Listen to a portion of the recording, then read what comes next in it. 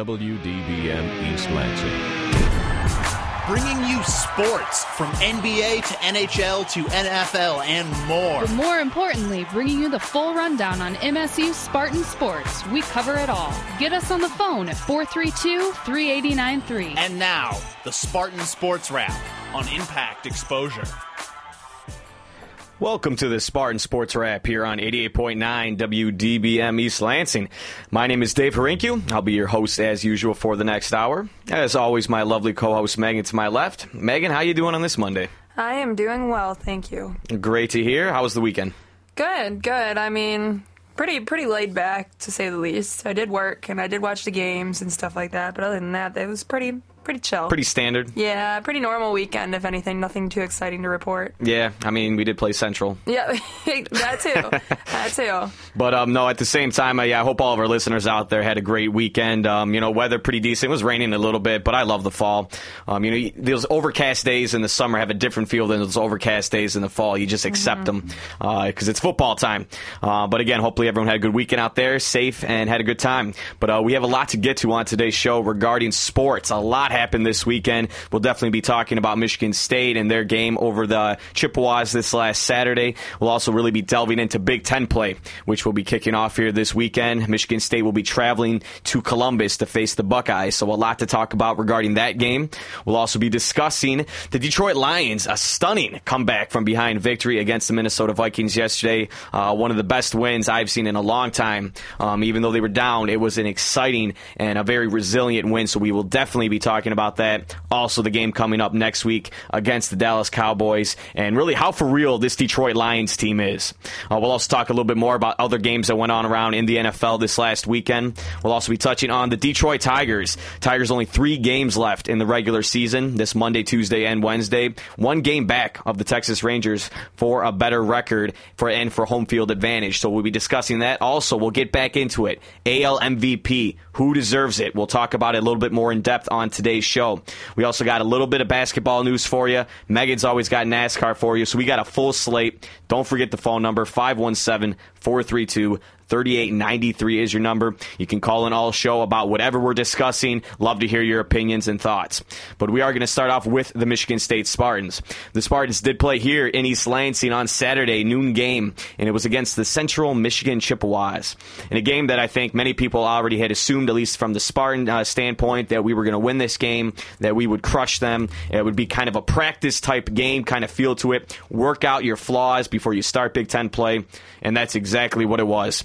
45-7 was your final score. Michigan State absolutely annihilating the Chippewas, being up 31-0 at the half, giving up a touchdown there in the third quarter because of a blocked punt by the Chippewas. But really overall solid game for our Spartans.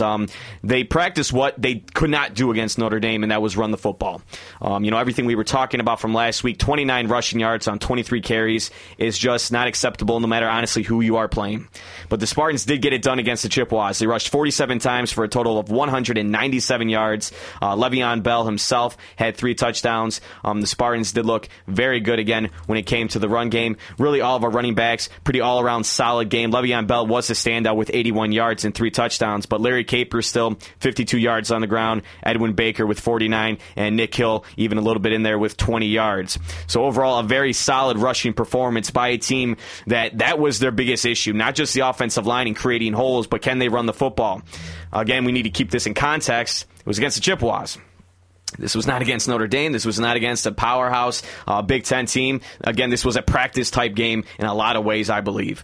But, Kirk Cousins had a very average game, I guess you could say. Again, they were really trying to run the ball, so the passing game was not in the forefront of D'Antonio or Dan Richard's minds. But Cousins went 13 for 22, 213 yards, 1 touchdown, and 1 interception as well. They did a great job on defense, only holding the Chippewas to a little 112 yards in total offense. The Spartans had 481 total net yards as well. So very good job there by Michigan State, being very disciplined as well on both sides of the football. 4 penalties for only 20 yards. So that was quite good as well.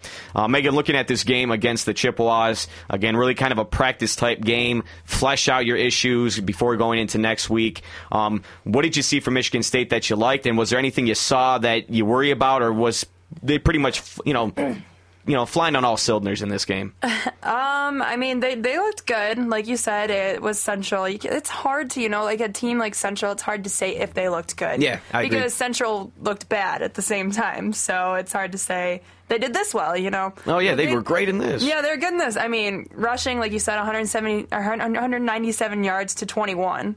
Passing 284 to 91. Like, there was no contest even between those two. Like you said, the worst thing I probably saw them do was the blocked kick. Yeah. And Central scored. Too bad we couldn't shut them out. That was kind of disappointing. Mm-hmm. I wish we would have. Yeah, why not? Another goose egg on the board for the season. Yeah, why not? But everything else looked good. I mean, penalties, 4 for 20, not bad. That's normally my biggest concern with them.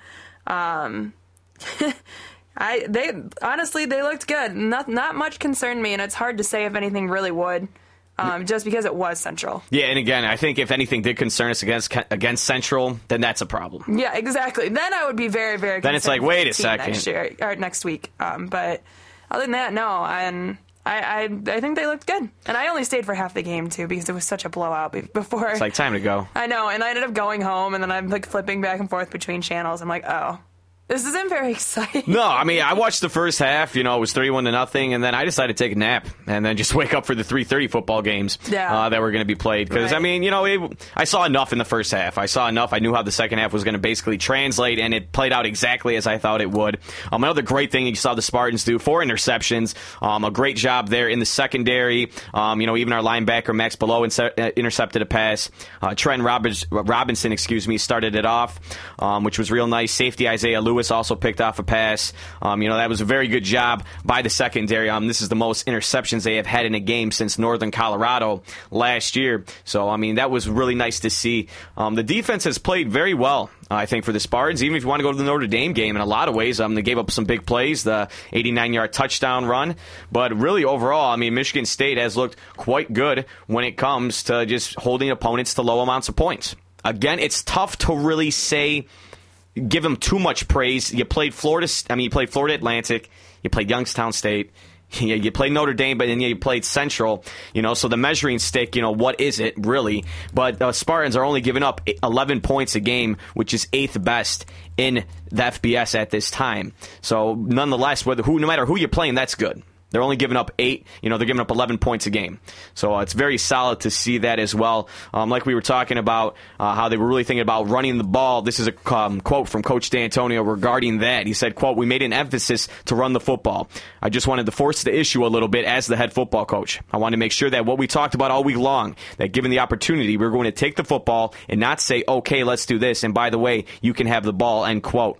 So, basically, that's why they won the toss, they wanted the football, and they wanted to start on the ground and just, really get everyone enough reps, get everyone going. So next week, when you go into the horseshoe, your running game is going to succeed to a degree. Because if you can't run the football, you're not going to win. I don't care. Kirk Cousins hasn't looked as great as he did last year, even in these opening games. He hasn't looked as, I guess you want to say, just polished. But again, Big Ten play is starting off here soon. Again, I want to ask all of our listeners, what do you think of this game coming up here against the Ohio State Buckeyes? Okay, the Buckeyes just beat, they just won this last weekend against Colorado. Looked quite good, 37-17. Colorado, not some amazing school, but still not some simple game. Braxton Miller looked fantastic. His first start as a freshman, he had 2 touchdowns. He really looked good out there. A very mobile quarterback, not as big and strong as a Terrell Pryor, but nonetheless has a lot of the same qualities that Terrell Pryor had. But what do you guys think of the matchup coming up here this weekend? 517-432-3893 is your phone number. Just want to know, because this is a big game. Okay, the Spartans are 3-1. They are not ranked. Yet again, they fell out just by 1. They're at their 26th. They received 52 votes this weekend, up from 41 last weekend. But they still are right there on the cusp of breaking into the top 25. Again, 3-1. Michigan State has one of the most difficult and ridiculous schedules in the month of October. This is the month that will make or break the Spartans, hands down. There's no joking about that. That's just the bottom line. Okay, you start at Ohio State. You have a bye week October 8th. After that, you welcome the Wolverines to Spartan Stadium on the 15th. Then you have your night game against Wisconsin, who hands down looks like the powerhouse of the Big Ten right now. That also a home game here at Michigan State. And then you travel to Nebraska to play the Cornhuskers on October 29th. That is the most brutal October schedule that I've seen in a while for a team like the Spartans. That is going to make or break our team. Because if you look at that schedule, this is a team that could easily be 5-3 when all is said and done. Or, really, they could be, a 4-3 ball club. Or not 4-3, a 4-4, ball club. And that could come out. That could happen very easily. It really could. And you go 4-4, good luck the rest of the way. It's just going to be a very tough month for this team. And I think this game at Ohio State is so imperative to this team starting Big Ten playoff strong. This is a team in Ohio State that will be without Dan Herron, their main running back still. They will be out without DeVere Posey, their main wide receiver. They'll still be missing Mike Adams, their linebacker, Solomon Thomas, their defensive end. They're still going to be missing key guys. This is the last week that they will have to endure the suspension of the 5 games. So we need to take advantage of that. Now, looking at this game, Megan, do you see Michigan State going into Ohio and stealing this, not even stealing this game, but winning? We haven't won it at Columbus since 1998. It's been a long time since we beat them. Can we do this?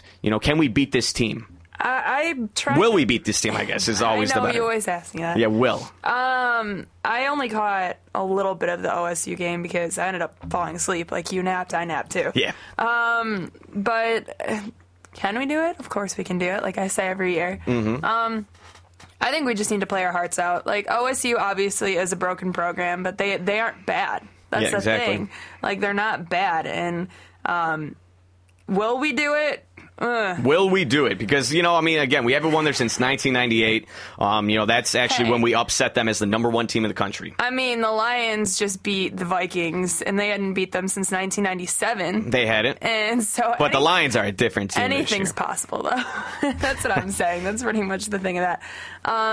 But will we do it? I like I said last week, it's hard to say. Of course. Is it going to be, MSU had it easy this week. I'm going to say that with Central. They had it very, very easy this week. I can't say going into next week, basing it on this past weekend, that they can do it the way that they played. Of course they can the way that they played. They just need to up it more because OSU is a Big Ten team. They are a good program. They've been a powerhouse program for a long time. Just this year, they're having some problems. A little bit. But they're not bad. They're still 3-1. Exactly, but they're not bad. And so will we do it? I don't know.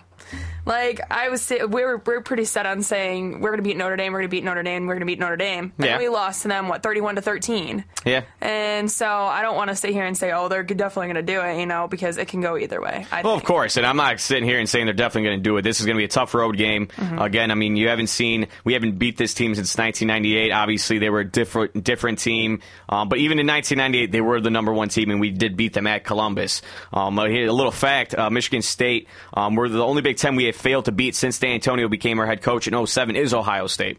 So Ohio State is the one team we just have not been able to get over the hump and beat.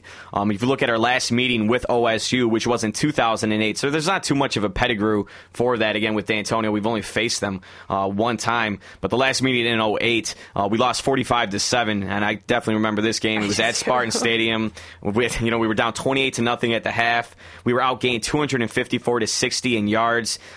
Just absolutely disgusting. 5 turnovers were forced by OSU. We were absolutely dominated by Ohio State. Again, that was a different team. Looking at this week, though, I do think that the Spartans do get the win. I'm going to stick by my original pick. I had the Spartans beating Ohio State on the road, and I still think they will do it. They will benefit from them losing those guys that were so important for them. Ohio State's one loss was at Miami. And I think that Miami, a team that just lost to Kent State this last weekend in a very back-and-forth game, that win would have meant that loss wouldn't have meant as much if Miami was the Miami of old, but they also aren't.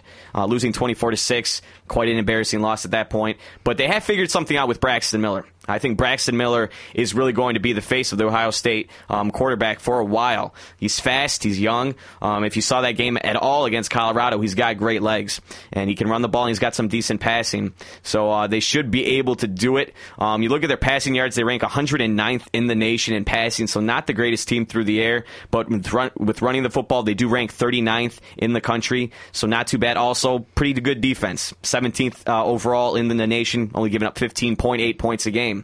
But again, it's such a tough measuring stick when you look at Big Ten. Because the Big Ten, all of them, they all play cupcake schedules. Mm-hmm. All of them do.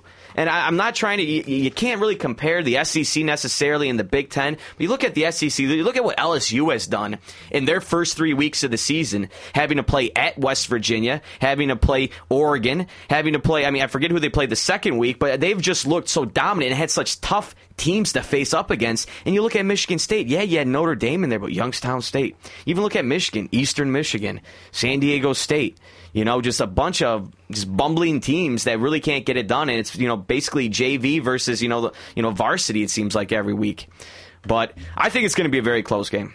I think it's going to be an extremely close game. Right now, Vegas has the line at 2.5.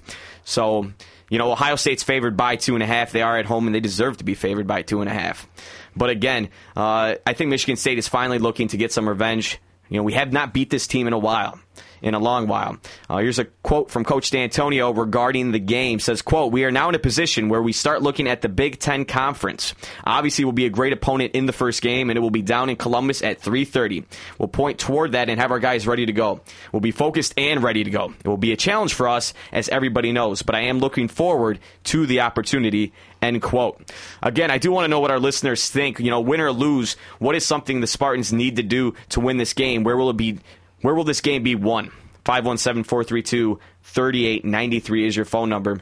Because with me looking at it, I think the biggest thing is the offensive line. And it still goes back to the offensive line. And, you had Skylar Berkland, who was injured. He's not playing after that at the game in South Bend against Notre Dame. So he's going to be out. Dan Rouchard says, quote, "I felt the offensive line perform better. I saw some consistency, some movement in there. So there are some encouraging things there." End quote. And that's true, but you played Central again.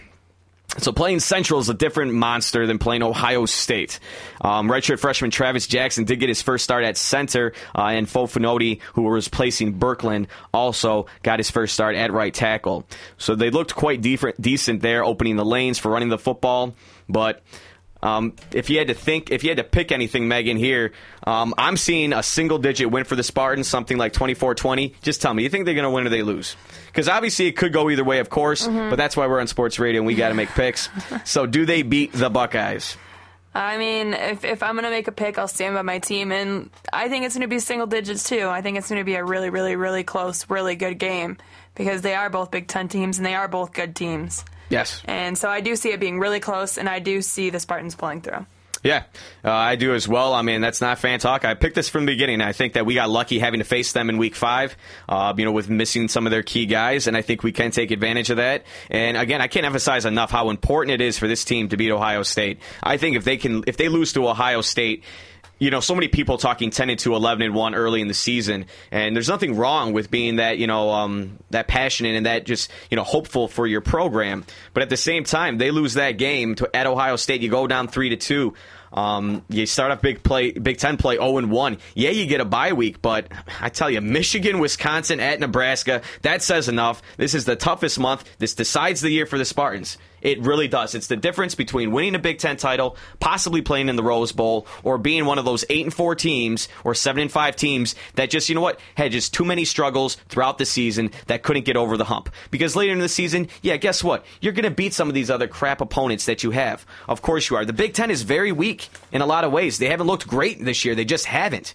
Okay? But, we'll win against Minnesota, a team that just lost. They just lost. They're terrible. Minnesota is garbage. At Iowa will be a tough game. Indiana just lost to North Texas, which is the biggest joke in the world. They lost to an FCS school. At Northwestern, that'll be tough as well. But Michigan State has a tough schedule, and if they don't come out and win this game this weekend, honestly, I'm not saying free fall. I'm not going to jump out on a limb, but you just got to be careful. You got to be real careful. Some other news around the Big Ten this weekend. Michigan beat San Diego State 28-7. Denard Robinson, who is a running back, not a quarterback, ran for 200 yards, 3 touchdowns, and he only passed for 94 yards. Went 8 for 17 with 2 picks. It's the most ridiculous stat line I've seen in a while. Penn State destroyed Eastern Michigan 34-6. Iowa had its way with Louisiana Monroe. Iowa winning 45-17. Again, Ohio State beat Colorado 37-17. Wisconsin absolutely demolished South Dakota 59-10. Illinois squeaking a win out against the Broncos of Western Michigan. 23-20 is your final, but Illinois is 4-0 for its first time since 1951. Very good defensive team. Need to work on offense. Looking at a couple of the other games, Minnesota losing to North Dakota State. Oh, my God. Mm-hmm. It's so bad. It's so bad. They lost 37-24. And again, North Texas beating Indiana 24-21. But North Texas actually even got up 21-0 in that game. So Indiana and Minnesota, talk about the doormats of the Big Ten this year. And Nebraska beating Wyoming 38-14. When looking at the AP poll right here, LSU is your new number 1 in the AP. They had 42 first place votes. Oklahoma is number 2. They received 12 first place votes. Alabama is your number 5. Boise State, your number 4, and Oak State jumps up to number 5 after their nice win this weekend. Stanford is 6, Wisconsin is 7, Nebraska 8, Oregon 9, South Carolina 10. Some of the other teams around the Big Ten, Michigan has moved up to 19th now. They are 4-0 again. Wait till Big Ten play starts. Excuse me, for Michigan, and also Illinois rounds it out at 24. Arizona State jumps in at 25 after defeating USC. Again, Michigan State right there on the cusp. Almost got in. Almost. That's okay. It's early, you know. Mm-hmm. It still is early. A lot to be done, a lot to be played. So we'll see what happens. Some of the other news looking around here in college football. Again, Oklahoma, they destroyed Missouri. Missouri was ahead on them, but Oklahoma, they just blew them out basically by the end. 38-28 is your final. I guess now I don't want to say blowout, but they came back to show that they are a solid team. LSU defeating West Virginia on the road, 47-21. Alabama having its way with Arkansas, 38-14. Boise, of course, beat Tulsa. Again, Oak State in a great game against Texas A&M this weekend. 30-29 was your final. Great game. Probably one of the best games I watched all weekend. Oregon destroyed Arizona, giving up way too many points, though. 56-31. Clemson, looking at someone maybe one of the best offensive teams in the country, defeating Florida State 35-30. South Carolina beating Vanderbilt 21-3. Also a nice win for them. And, you know, pretty much everything around the league is really what you would expect. Again, the only upset really Arizona State defeating 23rd ranked USC 43-22. So very nice win for Arizona State, and that also bodes well for Illinois actually beating Arizona State this last week. So you excited for Big Ten play to start, Megan? I'm very excited. I'm sick of seeing Central games and Youngstown State games, Me too. San Diego State games, and I don't know. I'm ready to see our teams start playing each other. I know. It's just, it just gets so boring. It's almost like NFL preseason. It really is. No one cares. I mean, I always pay more attention to the other games. Of course, I watch Michigan State. Don't get me wrong, but they're just boring games. Like, I think I've watched pretty much I watched the whole Notre Dame game. Don't get me wrong, but the other games I probably watched like a half, roughly. I don't know. It depends. It gets boring because it's just the same old. So we'll really see. Is. But regarding Michigan, real fast. I just want to ask you, Megan. Our listeners can call in and comment on this. What do you think of Michigan? Michigan's 4-0 right now. Again, third consecutive year they're 4-0. They kind of remind me of the Michigan State under John L. Smith. Always kind of going 4-0, 5-0, and then you get to Big Ten play and you stink it up. Mm-hmm. Again, Denard Robinson, 200 rush yards, 3 touchdowns, but his passing looked pathetic. Mm-hmm. Again, 8 for 17, 94 yards, 2 interceptions. Couldn't run the ball. What do you think of Michigan right now? Unfortunately, the only Michigan game I have seen so far is their one against Notre Dame. And from what I saw during that game, I know it's probably not the best to compare it to. Mm-hmm. Even using your stat line with Denard Robinson and stuff, he's more of a running back than a quarterback. Yeah. And I've always thought that. I always thought Denard was really overrated. He's fast, but he's just not a quarterback. It's just their defense from the game I saw was basically non-existent. They could not stop a ball for the life of themselves. Mm-hmm. I think I always say they're the most overrated team, to be honest. And everyone's like, they're whatever. They're not even ranked. This was before they were in the AP or BCS or anything. Yeah, the AP. And I was like, but still, people think they're better than they actually are. And just because they're not ranked doesn't mean people aren't like, we're so good this year. We're going to beat Michigan State. I'm like, it's just they have so many holes and so many problems, I think, with their team, including defense, they need a better passing quarterback, although their running game does work a lot. Oh, yeah. And they just need, I don't know. And I just think once they do get into Big Ten play, I think they will get a wake-up call. And I think Michigan fans will kind of start to humble down and hiding their Well, they'll never do that. No, they'll never do that. They'll never humble down. They'll never be logical about their football program. Right. You can't be honest with a lot of Wolverine fans, because if you talk anything about them, and this is the interesting thing with Wolverine fans, because State fans I don't think do this as much. They do at times, but already I've had discussions with U of M fans, and already, listen, congratulations, Michigan. Listen, seriously, you're 19th in the country right now. You're 4-0. That's something to be proud of. Okay, regardless of whether you started Big Ten play or not, honestly, congratulations to that. That is good. I'm not trying to knock that at all. I mean, we all played a lot of crap teams, and we both played one of the same teams in Notre Dame. But this is the thing that I want to talk about. It's that it matters in Big Ten play, A, and B, all you Wolverine fans, all I've heard already is, well, we beat Notre Dame and you didn't. Wow. Well, okay, yeah, I get it, okay? But you know what? I think that's going to be, again, the one thing you have to rely on when the season's over. Well, we beat Notre Dame and you didn't. Well, so what? Because personally, to me, it's not about it's not about non-conference play. It is for other the SEC, other college, divisions, other, conferences. It matters for them because they do play some decent opponents a lot of the time. The Big Ten doesn't.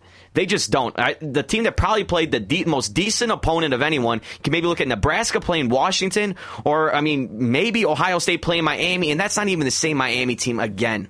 But really, everything is proved to me when Big Ten play starts. And I just want Michigan fans to realize that I think Denard Robinson is one of the most electric players in college football. I don't want to take anything away from that kid. He is exciting to watch. He is hands down exciting to watch. I don't like watching U of M football. I don't like rooting for U of M, but I like looking at Denard play because it's interesting to see that type of player he is. But his passing game is really going to hurt him and hurt his team if they can't figure that out. Because I'm sorry, you are not going to rush for 200 yards for 3 touchdowns on 10 carries against a team like Wisconsin and their front four, or against a Nebraska defense with Jared Crick in the middle there, just a beast. You're not going to do that against a better defense like Illinois. You're not going to do that. And again, you've been at home every single game. You're not even going to go on the road until week 6. Okay, they get to open up Big Ten play at home against Minnesota. So let's make them 5-0 right now, because I don't think Minnesota has a gopher in their magic hat to make anything happen to beat Michigan. That won't happen. They'll be 5-0. You can guarantee it, okay? Michigan will be 5-0, and hopefully, honestly, I hope they're 6-0 when they come into Spartan Stadium. I hope they win at Northwestern on October 8th. I really do. It's going to be quite interesting to see what goes on there. Dan Persa is actually finally coming back for Northwestern this next week. So Northwestern will be playing Illinois, so hopefully Dan Persa, who's really been out for really 8 months with that injury that he sustained last season. We'll see how polished he looks, really, because he's probably going to have a lot of rust on him. But again, just kind of looking overall, next week when Big Ten play starts, Michigan State at Ohio State. Again, Michigan will be playing Minnesota. Michigan has won 36 of the last 39 games. So absolutely dominate Minnesota all the time. Looking again at some of the other games, one of the best games to watch is going to be a night game this next Saturday. It's going to be Nebraska at Camp Randall playing Wisconsin. Very exciting game. Probably two of the best teams. No, not probably. Two of the best teams in the Big Ten will be squaring off in the first week of Big Ten play. University of Wisconsin is 2-3 all time versus Nebraska, but that really doesn't mean a lot because the last time they played, 1974. So it has been a while. Penn State will start with at Indiana. There's an easy win. Illinois, again, will be taking on Northwestern, which should be actually a very good game. I'd like to check that one out. Purdue will be playing Notre Dame. Purdue lost last year 12-23 to Notre Dame. So Purdue, the Boilermakers should make some Boilermakers for after the game. Again, Indiana is going to be playing Penn State. Looking around, Iowa is going to have a bye week, so they get to rest a little bit, and Northwestern, again, at Illinois. So it should be a very interesting week in the Big Ten. Very excited to see it kick off. We are going to take a quick break right now. Again, if anyone has any comments regarding the Michigan State, Ohio State game, U of M, whatever we just discussed, please call in. It's not a problem. 517-432-3893. We're going to take a quick break. When we come back, and we're talking Detroit Lions. What a stunning victory against the Minnesota Vikings. An incredible comeback. We'll also get to some other news around the NFL. We'll also talk about our Detroit Tigers trying to get home field advantage for the playoffs. Also, AL MVP discussion. Start thinking about it now. Who deserves to win it? And we'll also talk a little basketball, NASCAR. You are listening to the Spartan Sports Wrap on 88.9 WDBM East Lansing. You're listening to Impact Exposure.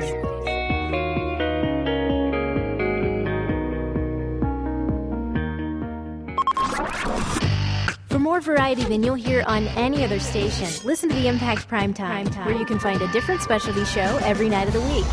Tuesday nights from 8 until midnight, the Impact's Progressive Torch and Twang brings you the best in alternative country and grassroots music. Only on Impact Primetime. You wouldn't send a text while using a chainsaw. Check out these pics of this huge tree fall. You probably wouldn't text while scuba diving. And you definitely wouldn't send a text while making out.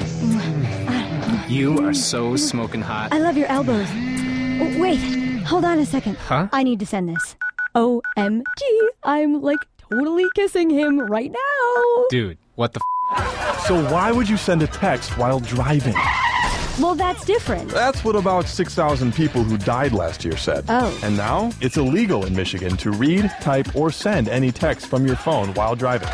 It's a $100 fine for the first offense and $200 after that. Ouch. Check out Michigan House Bill 4394. Be a part of the solution and save a life. And seriously, put the phone away while you're making out. Aw, come back, Cuddle Bunny. You need help. 88.9 The Impact. Now back to Impact Exposure.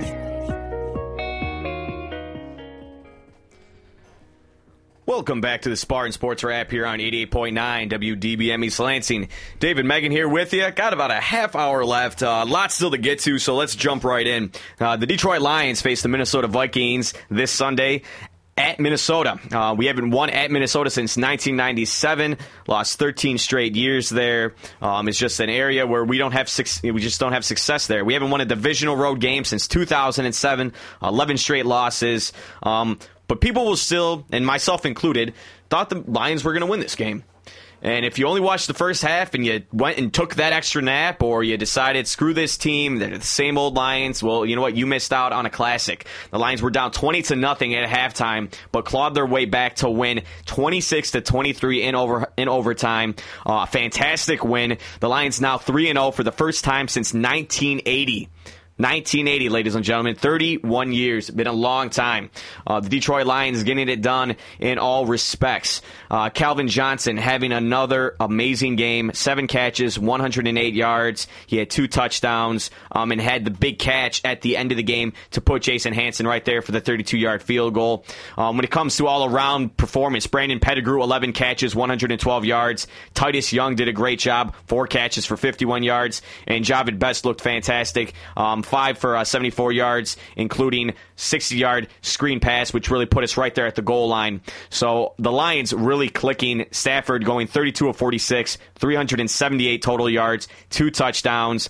This team is not the Lions of old at all, okay? They've proved it now, in my opinion, week in and week out. Yeah, that Chiefs game, that was a fun game, but this game was awesome. This was a win that you will remember, because I can't tell you the last time I've seen the Lions get down by that much and ever have a chance at coming back, and they did. Now, don't get me wrong, it was against a Minnesota Vikings team that has had second-half collapses 2 weeks straight. They were up 17-7 against the Chargers in Week 1, lost. They were up 17-0 against the Tampa Bay Bucs last week, lost. But nonetheless, it takes a little bit of just great play from the Lions and some shooting yourself in the foot there by the Vikings, and the Lions come away with another victory. Now a total of 7 straight victories going back to last season, and if you want to be a slappy, it's 11 straight victories if you count the preseason, but no one does that. But 7 straight victories, really. The Lions looking fantastic. Megan, looking at this team, looking at this game, is there any reason to think at this point that the Lions really aren't primed for a wild card berth, or even just winning the division, a playoff run? I mean, watching them, if they would have lost yesterday, it would have been a completely different story. Looking at them now, coming back 20-0 at halftime to win 26-23 in overtime, which they don't see very often. When's the last time you saw the Lions in overtime? Losing to the Jets last year, yeah, after blowing a lead. But yeah, that's we're not very good in overtime. But we don't see them there very often either. And after yesterday, after that comeback, and after winning their first 2 games, I definitely could see it. I mean, the way they've started this year, 3-0, like the best it's been in a long time. I don't even know the numbers. 1980. I mean, it's been it's been 31 years since we started 3-0. So, and that's even if they lose the next game, that's still an accomplishment in itself. I mean, the Lions are going somewhere. That's how I'm going to look at it. But to look like toward the end of the year, I mean, they still have quite a few games left. I mean, they have what? I don't know. And for wild card for sure. As a Super Bowl team, I'd have to see a couple more games. Oh yeah, I mean, and I think that's again.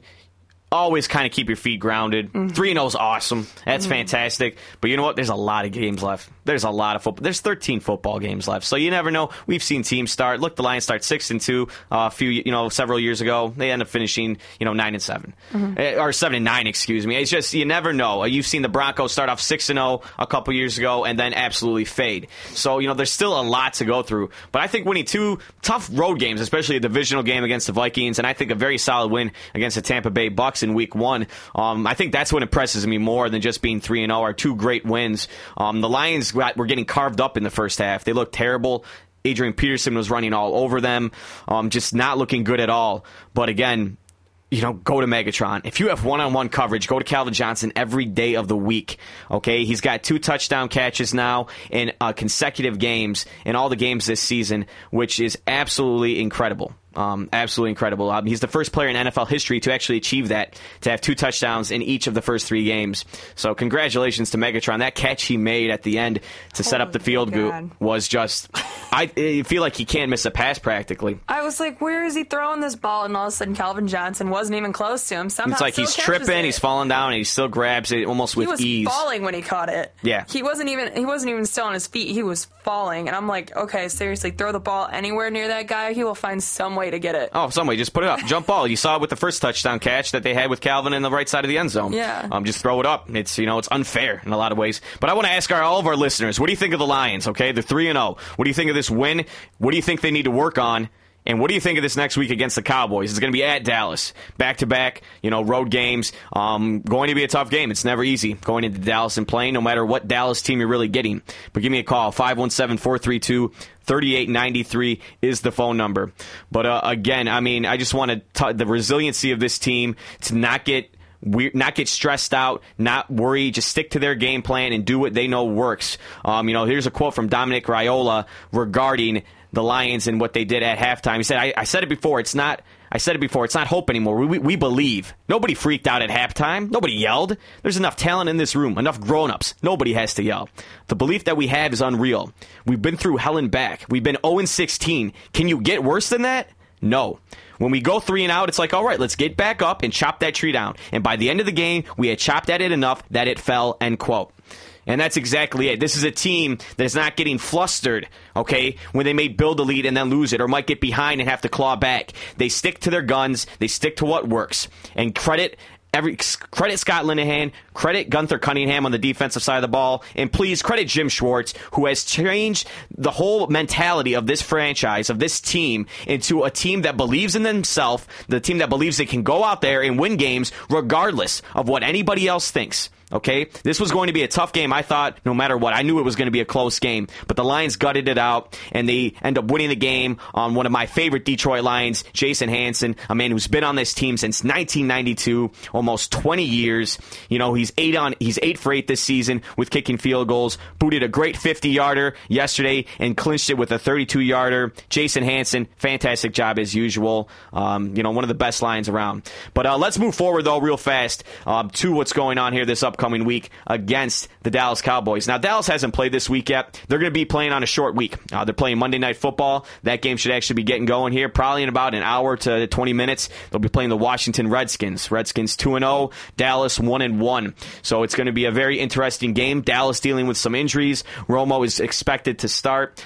He did suffer a punctured lung last week as well as a fractured rib. So, he's still banged up. So we'll see how that goes. They'll be missing Miles Austin with a hamstring injury, and Des Bryant and Felix Jones are questionable but probable, really game time decisions for that team. So looking at this game coming up against Dallas, which should look to be a very good game. Dallas second in the league right now in passing yards. They're averaging almost 376 yards per game. The Detroit Lions though 4th in passing yards, so right there. And you want to look at 2 teams that just can't run the football. Dallas Cowboys and Detroit Lions. The Detroit Lions are ranked 26th right now when it comes to rushing yards. Only 78 yards a game. Just awful. Absolutely awful. And you think it couldn't get worse. Dallas Cowboys 30th in the league. The bottom of the barrel, averaging only 54 yards a game. But at the same time, great running defense from the Dallas Cowboys. They rank second overall, 11th in opponents' passing yards. Detroit Lions, they can't stop the run that very well, 21st in rushing yards, but at the same time, Dallas can't run the ball. Not a big deal. But they do rank 4th overall in opponents' passing yards, so that is your key there. It's going to be the secondary being able to stop weapons like Jason Witten and the guys that Tony Romo is going to be using to really attack us. I think it's going to be a very good game. It's going to be a 1 o'clock start time in Dallas. Again, Dallas is going to be on a short week. It's never easy to play when you're short week, and Dallas is quite bruised up. And at the same time, it looks like the Detroit Lions could be getting Nick Fairley back for this game, which is quite exciting to imagine him lining up with Ndamukong Suh, Kyle Vanden Bosch, and Corey Williams. So, looking ahead to next week, Megan, Dallas right now, you're going to be on a short week, kind of banged up. Do you see the Lions going 4-0 here? I do. I've been saying that from the beginning. I mean, I was looking at yesterday, I was trying to compare, because I was working, so there were some guys at the bar that were like, oh, so what's it say for next week? And I was, comparing numbers and everything, and I was looking at the team, and I was like, basically that we're going to win.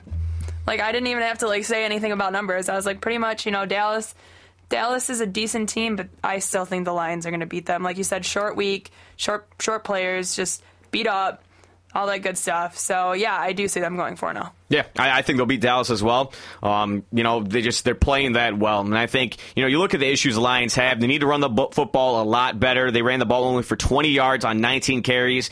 Don't get me wrong. Minnesota has a great front four. They have a great defense, and you saw it through a lot of the game. Maybe not as much through the air, but on the ground, they look good. The Lions need to rush the ball a lot better. The offensive line cannot open any running lanes for our running backs. It was pathetic. Not to mention big mistakes by guys that are chairless, letting a blindside tackle hit Stafford. That cannot happen. This is why he got knocked out last year, because of Julius Peppers coming off the left side and just murdering him. Okay, that cannot happen, and that's why he was benched, and they put Corey Hillard in, but at the same time, Corey Hillard didn't do too well. Okay, they need to figure out right tackle, and you look at left tackle, I like Jeff Backus. He's been a Lion for as long as I can remember, but those 2 stupid false start penalties back-to-back at the end of the game, when we had a chance to not even have to go to overtime, absolutely unacceptable. Nobody who has as much experience as Jeff Backus should be making those kinds of mental mistakes. Needs to figure it out. Also, special team ace Isaiah Ekechukwu. I can't say his name. That sounded ridiculous. He suffered a shoulder injury, and he could miss some time. Aaron Berry also was not able to finish the game, our cornerback. But they say his injuries are day-to-day, so nothing really to get too worried about. Quick quote from Jim Schwartz regarding the offensive line. Quote, "We can play better. Obviously, we had taken 0 sacks in the first 2 games and took 5 here. Not all of them are on the offensive line's fault, but we can play better, and we need to play better." End quote. And that's true. He was hit 7 times, sacked 5. If you want Stafford to stay healthy, don't let him get hit like that. Because if he does, trust me, that China doll will be back in its case. Okay? But, again, congratulations to the Lions on a gutty win. Just gutting it out. Great to see. Real quickly, because we got to move on to the Detroit Tigers around the NFL. Pittsburgh held on to a very close game, very good game, 23-20 last night against the Indianapolis Colts. Green Bay beat Chicago in a quite convincing win, 27-17. Seattle edged the Cardinals 13-10. Tampa Bay, nice win against the Atlanta Falcons, 16-13. And a nice props to the Oakland Raiders beating the New York Stinky Jets 34-24. Darren McFadden looking like a beast, and Jason Campbell really moving the ball along well there out in Oakland. Baltimore absolutely destroying the St. Louis Rams 37-7. San Diego holds on to win against KC 20-17. Not the greatest week from Phillip Rivers or Vincent Jackson. And Buffalo, in probably one of the best games other than our own this weekend, Buffalo upsetting the New England Patriots 34-31. Another exciting weekend with Buffalo, just like last weekend against the Raiders. Buffalo looked good enough to win. Tom Brady, 4 touchdowns, but 4 interceptions. Don't see that often from Tom. San Francisco beats Cincinnati 13-8. Cleveland wins 17-16 against Miami. Tennessee gets their first win against Denver, 17-14. And New Orleans staves off the Texans 40-33. Giants looking great against Philly, 29-7. 16. Giants, Eli Manning, 4 touchdown passes, looking good. And finally, Cam Newton getting his first win, 16-10 against the Jags, in what was looked like the Rain Bowl. Passing really wasn't much of a thing, but getting the victory nonetheless. Real quickly, news around the league. Michael Vick's hand is bruised, not broken. He had a CT scan here today, and it shows that he has a bruised hand, not a fracture. Coach Andy Reid says, quote, "Today he had a scan and it showed there was no break. It was a blood vessel sitting above the bone. That happens at times with x-rays. The blood vessels make it look like there was a fracture. There's still a bunch of swelling. It is sensitive to the touch. The positive is there's not a fracture there," end quote. So they'll see how the swelling goes. They'll see how manageable it is, but don't worry about Vick at least being out 4 to 5 to 6 weeks like might have happened if he had actually broken his hand. But again, anyone has any comments on the Lions, still give us a phone call. 517-432-3893 is your phone number. Also, real fast, Colts Peyton Manning, he said he might return by December, but most likely he's not. He'll remain on the active roster. But really, Peyton pretty much out. He had neck surgery September 8th, and they're just trying to really get rid of that pain in his disc. So we'll see what happens there. Hopefully, Manning most likely will be out all season, but hopefully he can really heal up and be ready for next season. This will probably be kind of a lost year for the Colts, but Payne can be healthy. Trust me, they'll be back by next season. But we're going to jump to the Detroit Tigers. The Detroit Tigers right now, they've already clinched the division. Great job by them getting it done last Friday, and beating the Oakland A's. And looking at this week real quickly, this past week, they played the Kansas City Royals on Tuesday, and they lost 10-2. Penny giving up 10 hits and 7 earned runs in only 4 innings. Not that great of a game. On Wednesday, Tigers get back to form. Pfister getting his 10th win. They're winning 6-3 at KC.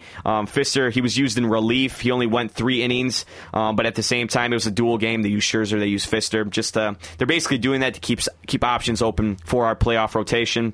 On Thursday, at home, we lost to Baltimore 6-5. We had a 4-run 5th inning, just not enough to really get it done. But at the same time, tough loss, but move on. Friday, they played Baltimore again at home, winning 4-3. Really nice job by Victor Martinez, obviously getting the game-winning RBI in the 11th. Looking at Saturday's game, Jacob Turner getting roughed up. Jacob Turner giving up 5 runs in 3+ innings. Not Saturday, that was on Thursday. But on Saturday, it was a loss 6-5, and that was Justin Verlander. Justin Verlander went on Saturday. Now, he didn't get the loss. It was a no decision. So, he's still 24-5. But at the same time, it was a no decision. Verlander really, doing all he could. He didn't look good from the start. Let's just be completely honest. He didn't. He had 84 pitches already through 4 innings. That's not good. Not good at all. But he did settle down and retired 13 of the last 14 batters. And I'll just get to it right now. He did not win 25 games. Bob Welch did do that in 1990, being the last one. But at the same time, Verlander having an incredible season. And we'll talk about this right now. Who deserves to win the AL MVP? I want to hear from you guys, okay? I've talked about it. I know what I think. All right, I want to hear from you. 517-432-3893. Megan, looking at the people that are really battling for this right now, okay? You can really say Adrian Gonzalez in Boston out there. Jacoby Ellsbury also in Boston. Jose Bautista.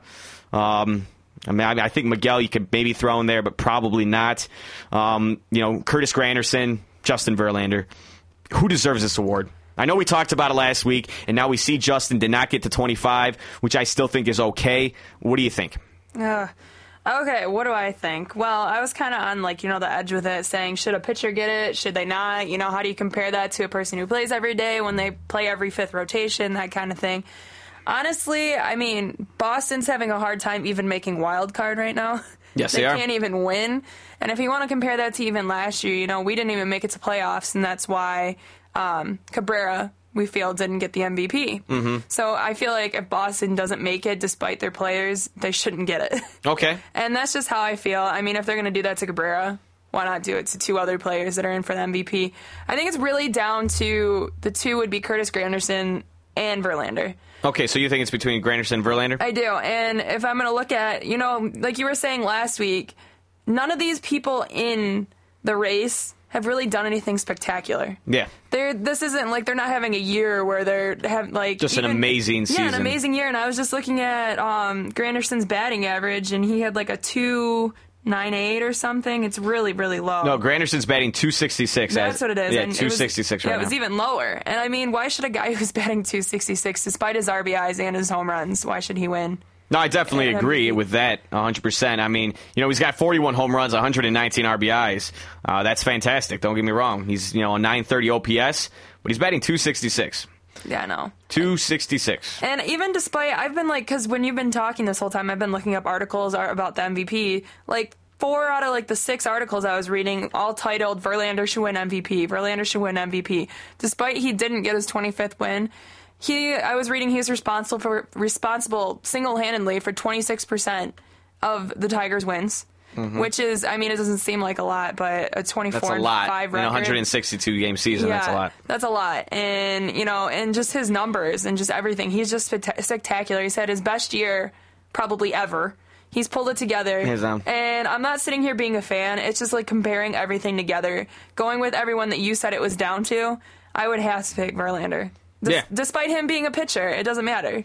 Yeah, I don't think it matters either, and that's why. And that's not a home thing. There are 28 people that are going to be voting on this, okay? 28 writers that get votes. We won't know until November who's going to win it. But when you look at who's in contention for it, again, Adrian Gonzalez right now, 27 home runs, 117 RBIs, batting .338. That's a solid year. Very solid. Doesn't stand out. Okay, Jacoby Ellsbury, again on Boston, 31 home runs, 103 RBIs, batting .322. Also a very good year. But I think your point was very solid. Look at Ortiz alone, 29 home runs, 96 RBIs. You made a great point in the fact that if Boston, if they fail to make the playoffs with the talent that they have, these guys don't deserve MVP awards, and they certainly don't. If they can fall out of the race, they only have a game lead right now on Tampa Bay. Okay, it's going to be very interesting to see how this goes. Tampa Bay has a 3-game series left with New York. Boston will be facing the Orioles. And if you want to look at what is the other matchup? But yeah, Boston will be facing the Orioles. And the Cardinals, they're only a game back of the Braves. They'll be facing the Houston Astros. And unfortunately, the Braves will be playing the Phillies. Phillies probably will be resting some of their guys. But nonetheless, you look at that, Miguel Cabrera right now as well, he's in the lead for the batting title at .341. I just think one of the biggest things, you want to look at numbers. Let's talk about Roger Clemens for a brief second. Roger Clemens was the last starting pitcher to win this award in 1986, okay? The last guy to do it. Here are Roger Clemens' numbers for 1986. He won the Cy Young and the AL MVP. He was 24-4. Verlander's 24-5. His ERA was a 2.48. Justin's is 2.40. His whip was a .969. His whip now, .93. Innings pitched, 254. JV has pitched more than that. Okay? Strikeouts, 238. JV has 250. And you want to know who was second in voting for the AL MVP? Don Mattingly. And look, you know what Mattingly's number were? Very, very similar to a lot of the guys we're discussing right now. Your Gonzalez, your Ellsbury, your Curtis Granderson. But his were even better in the sense that he batted .352. Okay, he had 31 home runs, 113 RBIs. Okay, let's take a look. 31, 113. Jacoby Ellsbury, 31, 103, and he has a .322 batting average. I know that was 1986, and, it was a different type of game.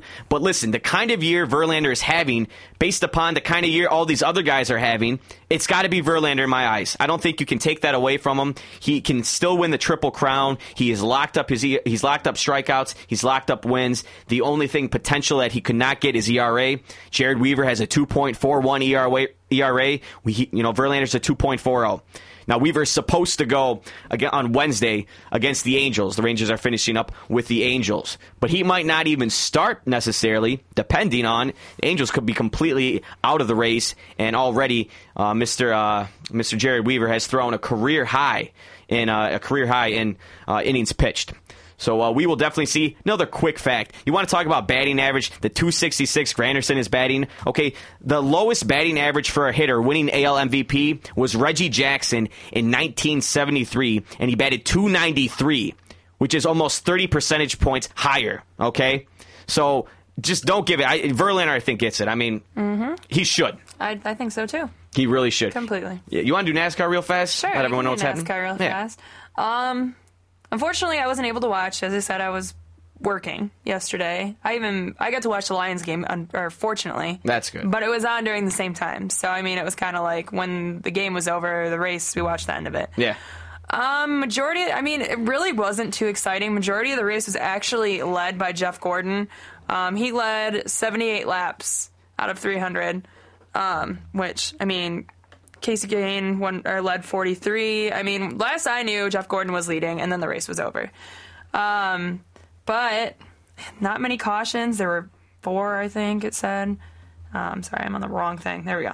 Yeah, there were 3 cautions, 19 lead changes, 2-hour, 43-minute race. Like, nothing, It's kind of boring. Super, yeah. So I'm kind of glad I got to watch Lions instead. They won in overtime. But yeah, I would rather watch that, too. Tony Stewart, actually, his second win during the chase, he ended up winning. Brad Keselowski second, Greg Biffle third. Jeff ended up finishing 4th. Vickers 5th, Kenseth 6th, Reagan 7th, Edwards 8th, Montoya 9th, and Reagan Smith is 10th. Dale Earnhardt Jr. finished 17th. Right now, this is at Loudon, just to let you guys know. I kind of like jumping all over. We only have 8 races left. Right now, the standings for the chase are Tony Stewart in first, obviously. He's won 2 out of the 3 races we've had for the chase. Harvick second, Keselowski third, Carl Edwards 4th, Jeff Gordon 5th, Kyle Busch 6th. Kurt Busch, he was I don't know what happened to him. He was in like 32nd place or something yesterday. Yeah, probably it's big car trouble. Yeah, Matt Kenseth 7th, Dale Earnhardt 8th. Kurt Busch is still in it, but he went down 5 points in 9th, and Jimmy Johnson went down 2 in 10th. So that is your top 10 before we head into Dover next weekend, October 2nd. So only 8 races left, guys. I know it's exciting stuff, and you can't wait to hear more, but that's pretty much it. No, good stuff. It's great to hear. Tony Stewart, very impressive. People knew if he got into the chase, he'd be a competitor to deal with, and he's proving it right now. Being solid. Yeah, being very solid. Good job for Tony. Real quickly, getting back to baseball, a couple other things I just did want to touch on quickly. Again, you talk about the batting title. Cabrera is in the lead. He's batting .341. The people behind him, Michael Young and Adrian Gonzalez, both at .338. So it's really going to be between those 3 in these final 3 games. And again, Texas will be facing the Angels. Boston will be facing the Orioles, and the Tigers will be playing the Indians. The Tigers will be playing the Indians Monday, Tuesday, Wednesday here at home. All games are at 7:05, so the Tigers have already been underway here for the last about 50 minutes. Doug Fister is going against Ubaldo Jimenez tonight. Tuesday's game will be Max Scherzer versus Gomez, and Wednesday will be Porcello versus McAllister. So that's how the last 3 games play out. Again, we are 1 game behind the Texas Rangers for home field advantage. If we have a worse record than Texas, come Wednesday, we will play the New York Rangers at New York Friday night.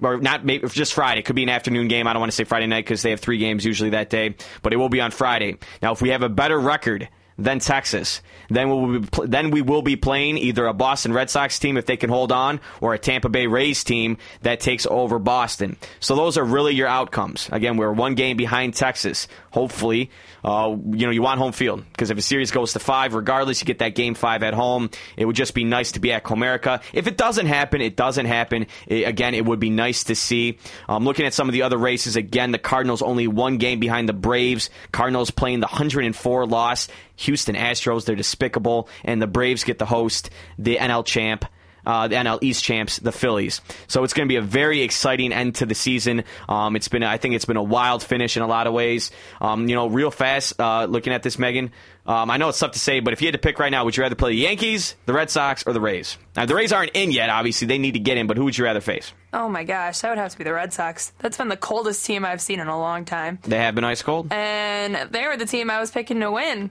And then all of a sudden they just started dying. And then the Yankees took the lead. And that would be the team I'd want to see. Yeah, I mean, it's tough to say because, again, I know we have a short amount of time, but, when you look at the Tigers back in 2006, they lost their final 5 games. People thought a slumping team, and then we make it to the World Series and the playoffs. You could kind of see a thing like that for Boston, but Boston has been despicable, absolutely terrible in this month of September when it comes. Boston is 6-18 this month in September. The Rays are 14-10. Just absolutely terrible. 6-18. That's not just losing 5 games. That's playing pretty poorly. Kelly. So, we will see how that all develops there. Again, real fast for this lineup, if you like it tonight, it's Will Rhymes, Don Kelly, Delman Young, Miguel Cabrera, Victor Martinez, Alex Avila, Ryan Rayburn, Santiago, Andy Dirks. Again, Doug Fister is pitching. Unfortunately, Wilson Betemeet will be unavailable. Quote from Jim Lee, quote, "I'm worried about Betemeet, and I'll leave it at that," end quote. Carlos Guillen will not be ready for an ALDS game. He might be ready for the AL Championship Series if we can make it there. But again, guys, we'll know here by Wednesday where all the cards fall. They're up 4-0 too right now. Just let you guys know. Awesome. Top of the fourth. 4-0. That's great. I think Miguel Cabrera's got the batting title locked. He's batting .405 in September. It's absolutely incredible. Absolutely incredible. We have so much more to get to next week. This show flew by. It always does. We need another hour here at the Sports Wrap. But again, I want to thank all of our listeners for tuning in to this week's show. Next week, a lot of great stuff here for you still. The Asian invasion is coming up next, so stay tuned. For all of you listeners, my name is Dave. I'm Megan. You guys have a great night out there. You've been listening to the Spartan Sports Wrap on Impact Exposure. Tune in every week for more of the greatest sports information, news, and analysis. Here and only here on Impact 89 FM.